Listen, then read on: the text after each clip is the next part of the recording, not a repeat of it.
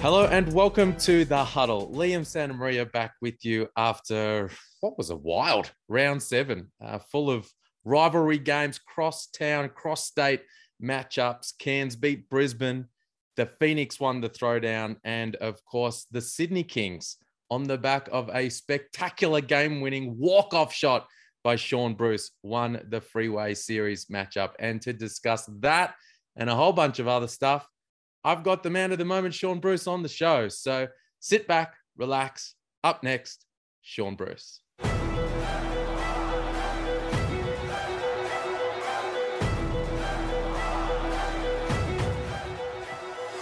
Brucey, what's happening, mate? Thanks for jumping on.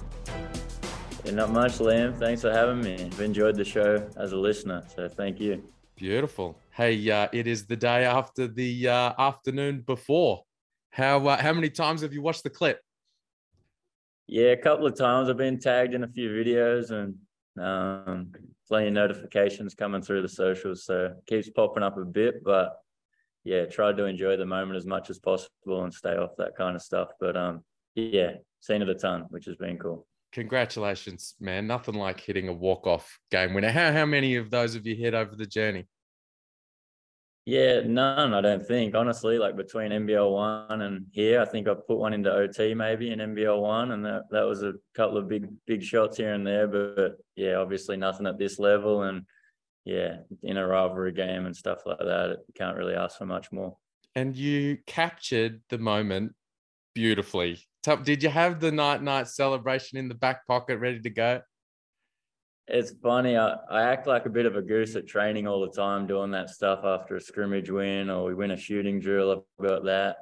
It's either that or I'm trying to hit the gritty at training, but the timing and stuff, that doesn't go as well. So I guess it was in my subconscious a little bit, doing it a little bit at Auburn when we're practicing. And yeah, it just came out in the moment. I think it was a beautiful thing because you just had the perfect amount of time for it before the fellas got to you. And the fact that it's the rivalry is a absolute heartbreaker for the Hawks, the way it played out. And you just sprinkled on a little spice at the end. Yeah, and then I mean, we had to wait to see if it was a 2 or 3 or whatever, and I'm just sitting there like, this better not be a 2, and I've just done that stupid stuff. So really lucky in the end that we didn't have to keep playing after that. I'd probably be pretty nervous to play another 5 minutes after doing something like that. But no, it was super fun, and the boys got a laugh out of it for sure. The play, you obviously, there's a couple of plays that led up. The great take from you, great read from you, and take a couple of possessions earlier, down 4, 13 seconds to go, and you got quick to the bucket to put some more pressure on the free throws, which worked out unbelievably well for you guys. But then the out of bounds after Hickey swatted your stuff out of bounds. Cool play because you spoke afterwards about how it was just you had to do it on the fly, no timeout, and it was just a play that had a few different options. And when you're the guy inbounding, that can be a tough situation because it's not like you know exactly where this shot's going to go to. You've got to make the read. No switch from them, which I found surprising. And then Glove put it right in your shot pocket. Yeah, I mean, Glove made an awesome play to go back before that. Like Chase could quickly talk to me, told me to keep the layup before, and I probably didn't have that on my radar. I'd probably dribble up and hand that off to DJ 9 times out of 10, and hopefully he can drill a 3. But yeah, Chase was on the fly, kind of just told me to keep it, and that was wide open. So we got that out of the way. And then I don't know how many times Timmy Conrad will ever miss 2 in a row. Like I played with him before and he doesn't miss anything, whether it's a 2 or a 3, whatever shot he gets up, feel like it's going to go down. And then, yeah, out of bounds, it was just a quick glance at Glove. I'm like, if I've got separation, I'm going to be open. That's an option for you. And I think that was just on the front of his mind. And obviously I was open. Quat set a good screen as well. But yeah, like I said, that play's got a lot of different options to it. And I think maybe some of the coaches on the Hawks were screaming out about something else that could have happened, and players were worried about that a little bit. And yeah, just opened up what happened in the corner, and the rest was history, I guess, from there. It is now. Was your foot on the line, do you think? I don't know. Honestly, I saw some angles and I thought so, but then I've seen some other angles and it's hard to tell, like the angle of the cameras and whatnot. Yeah, it's tough to know, but yeah, later on down the track, I don't think they'll be talking about that too much. Hopefully, they just see the result and know it's a 3, and we'll go with that. I ducked into the replay center after the call, after we got off the broadcast, and I was like, all right, let me see all the angles that you had. And it was interesting hearing Scott Butler talk through it, because he was like, here's how it works. Chris Reed on the floor has like the best view of anyone on the planet of your feet, and he signals that it's a 3. And so on the floor, the call is the 3, and then they go to all the angles, but they had no angle that showed it definitively. They had the one from behind, and the baseline camera was up, and then it came and it cut you off on the feet. And so of all the angles that they looked at, they couldn't say definitively one way or the other. So it reverts to the call on the floor, which was Chris Reed. Ironically, Chris Reed, of course, in Kudos Bank Arena with both hands up, and it's a walk-off game winner as a result. Yeah, well, I mean, there's, I guess, so many calls that can go, and that's just the way the game goes sometimes. But yeah, shout out to Chris and the cameraman, I guess. After a shot like that,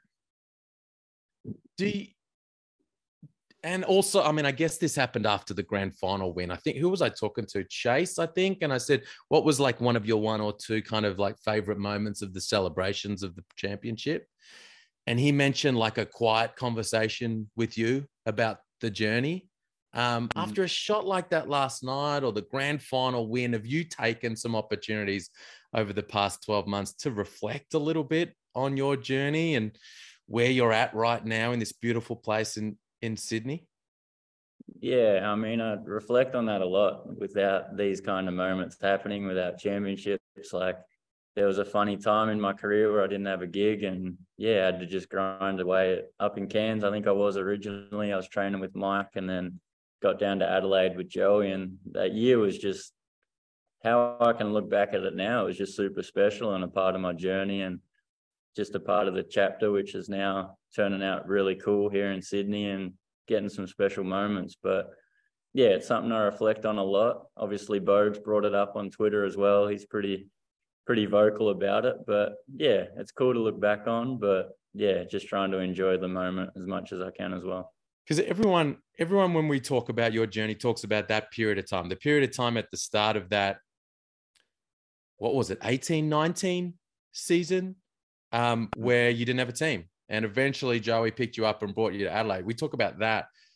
For me, the moment that sort of pivoted things initially was the ankle injury in 2017. Was it the grand final? Yeah, grand final in QBL. One of the great, yeah.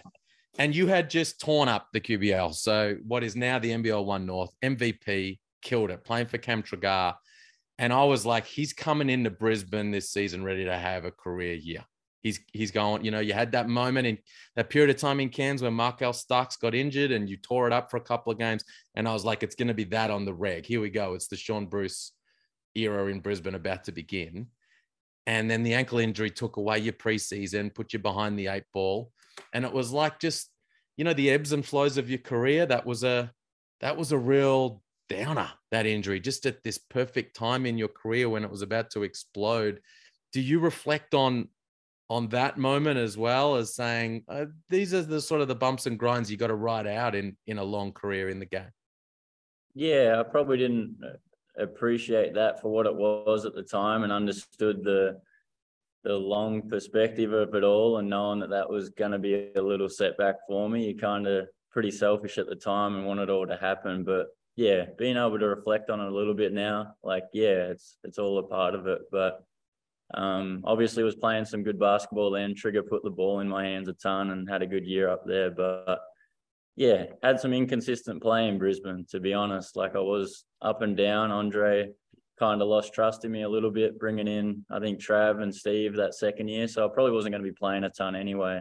But that's just, yeah, what it is now. And yeah, had to do that tough year where I wasn't playing much and getting down with Joey and getting some confidence back and stuff like that. But yeah, love where I'm at now here in Sydney. I've had some awesome times, and yeah, just enjoying it as much as I can, and hopefully got a couple more years to go.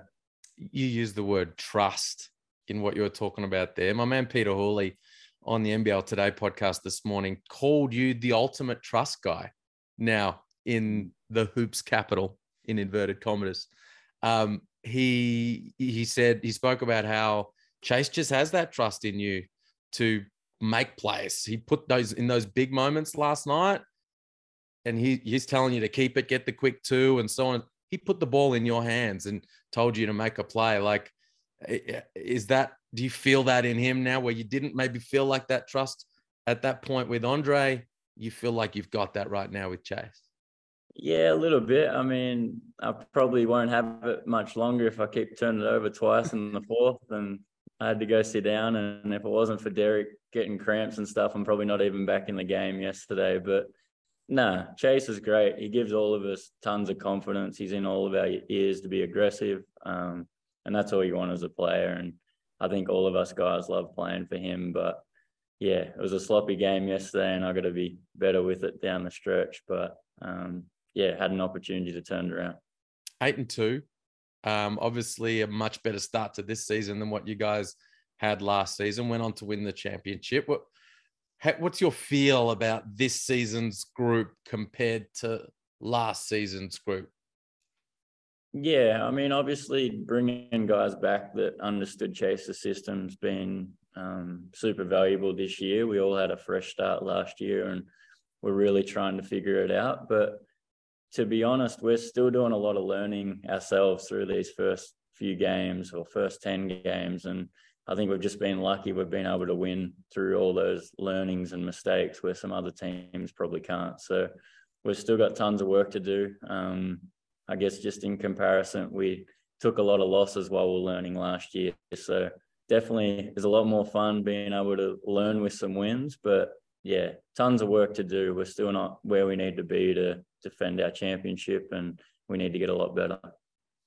The team put out a little video in advance of the weekend's game about the Freeway Series and the rivalry between you guys and the Hawks. And in it, your current teammate, Justin Simon, who used to play against you when he was with the Hawks, said that you are the kind of guy that you love to play with, but you hate to play against. Why do you think he said that? He said that to me before in the locker room. I think, yeah, I enjoy, I guess, the competition, and yeah, if I can find weaknesses and getting under guys' skins, I'll try to do that. But I think I just like to compete, and I think when you match with that competitive by somebody, sometimes you don't love playing against somebody that matches that competitiveness. And that's probably the biggest thing I enjoy about playing, is just competing. And I don't ever think I'm as talented or as skilled as anyone I come up against. So I'm going to try to be as competitive as I can in any way that is. And that's what I enjoy about playing and love. So I've really enjoyed playing with Joss. He's a character on and off the court, and does so many cool things that don't show up that, yeah, we're really appreciative of. I reckon that's exactly how one would want to be described as a baller. Like, what better than that? Being a guy that guys love to play with and a guy guys hate to play against. You talk about getting under guys' skin. Voted the best trash talker in the league in the players' survey during the offseason by a long, long way. So best trash talker, here were the votes, top 4. Bryce Cotton with 4 votes. Sobes with 12. Mitch Creek in second spot with 14. And Big Shot Bruce at 42 votes in the gold medal position. Why do you think you get so many votes for that? What happened? No, I don't know. I think a lot of it comes from, I've played with a lot of guys now, and yeah, and maybe how I train. I kind of bring the same energy, whether it's in practice or a game. But yeah, I don't know. I think some of my own teammates voted for that a little bit too. When the fine print was you can't vote for your own teammates. So okay, yeah, you think some former teammates? Take it as it comes. But what's that? You think some former teammates? Possibly, but definitely my current teammates definitely voted for me. Tommy Vodonovic stitched me up. I think he might have filled in a few more forms, but nah, it's all good. If that's what I'm going to get, that's what I'm going to get. It's all fun. I reckon a lot of people who never share the floor with you and like listen to you in an interview like this, for example, would find that surprising because like you're not here. I'm not hearing trash talk in what you're in this interaction, you know. And when you watch what you play in games, it looks like you're like an under the radar trash talker, you know, like not in guys' face necessarily, pointing, gesticulating, maybe just the perfect comment here or there. When we talk about like the art of talking trash, are you an instigator or more of a retaliator? You see, it all starts for me. I think I got some great players around me, and I try to give them as much confidence as energy as I can. So if Zaev makes a great play, I'm going to tell Zaev he's making a great play. And if anyone's to hear that, like they can take offense to it however they want. But yeah, I'll try to hype Zaev up as much as I can. I'd hype Casper up, Jalen, now Derek, like whoever's making plays out there, I'm going to hype them up. And if there's some opposition in earshot, I guess they'll hear that. But yeah, I don't think I'm ever the guy you said that's just going to get up in somebody's face and start talking for no reason. But yeah, it's all in fun and something that I try to give my teammates as much confidence as possible. You know what I noticed about those votes? Country Vic represent. Something about Horsham, huh? So a little bit of Horsham, not far away. A bit of Warrnambool. What's going on in regional Victoria? I think it's just maybe some guys playing with a chip on their shoulder. Yeah. We're not from Vic Metro. We don't have everything shiny like you had it as a junior, mate. So no, we definitely play with a chip on our shoulder, but love competing as well. So maybe that's what it is. While we talk about guys talking smack, what's going on over the back of your left shoulder there? Is that an early picture of King George recently crowned, or what's going on there? I don't know what that is. To be honest, it's a doc photo of Paul Smith up there in a King's outfit. But yeah, looking around, they're everywhere. So it's just Paul's playground up here at the Hoops capital. Hold on. Framed pictures of him as a Royal are everywhere. You're going to have to come find out. You'll have to get an invite to the King's office, but we'll go with that. How about that? Hey man, you've carved out a little bit of time for me this afternoon after spending the day working at Whatability in disability support and services. Tell me about, I mean, this is the day after a massive win. This is, I guess, your day off, a bit of recovery and the like, but you're in there doing that kind of work. Talk me through how you got involved and what you're doing with those guys. Yeah, so it's just something I've picked up recently. It's something that I've looked into, just filling my days off with something other than basketball and something else that I can get into. This kind of work, it's something that I did when I was back in Ballarat playing NBL 1. I did some stuff at a special needs school back then and just found heaps of enjoyment being around those kids, and now it's these participants that Whatability have, and their whole company is about just bringing happiness to their participants and having heaps of fun. So when I saw that on the socials, I reached out to them and got involved. But yeah, it's been super fun. I've spent the afternoon at Time Zone in Dodgem cars and doing heaps of stuff. And the kids always want to get out with a basketball as well. So we get outside and shoot some hoops. But yeah, just something I guess I'm passionate about and something that I get a lot of enjoyment, as well as putting some smiles on some kids' faces. So it's really cool. That is awesome. Is it an area that you'd be looking to get involved in post-career, perhaps? For sure, possibly. But it's definitely something that I'm loving doing right now while I'm playing. They've got NRL players, netballers. They've got a bunch of different athletes involved. So it's a very cool company that, it's been fun to be a part of. That's awesome, man. That is awesome. Hey, it's been a crazy season. I tweeted earlier today that it's the first time in NBL history, the two teams that finished last and second last the previous season was sitting inside the top 3 after round 7. So Cairns and New Zealand have completely flipped their fortunes from last season. There's some teams down the bottom, Melbourne United, we're used to seeing them in the finals every year under Dean Vickerman. They're having a tough season. What's your read on on the landscape of the league this season? You guys are obviously sitting on top, but on your feel on the floor playing against these teams and seeing who's getting what done. What's your read on the season at this point? Yeah, well, we obviously had New Zealand recently before the FIBA break, and they were ultra tough. Like, they play hard defensively for 40 minutes. Like, that's definitely their identity that they're looking to change from recent years. And yeah, Cairns are the same. They're super tough, got athletes all over the floor. They guard really well. So I guess between them and us, I think the defensive end is probably what's separating us from the rest of the league right now. But yeah, we haven't had Southeast yet. Obviously, they're starting to play a lot better now. They're getting everyone healthy, and yeah, we'll see how we go. But those teams at the top, it's something that I think we've all identified, that the top teams are always those defensive teams, and that's kind of what everyone's bringing so far. Yeah, and it's what Chase has well and truly brought to you guys. He came in and he said that we're going to rip it off the board and we're going to push, but in order to do that, we've got to force misses.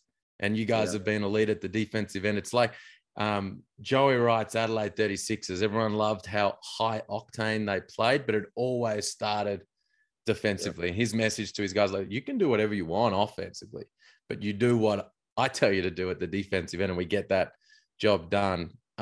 Speaking of Chase, have you found any kind of difference in him this season to last? Sometimes people, when they get married, they kind of calm down a little and they kind of find a beautiful space in life. Is that what's going on for Chase Buford? He's mixing up what he's wearing on game day.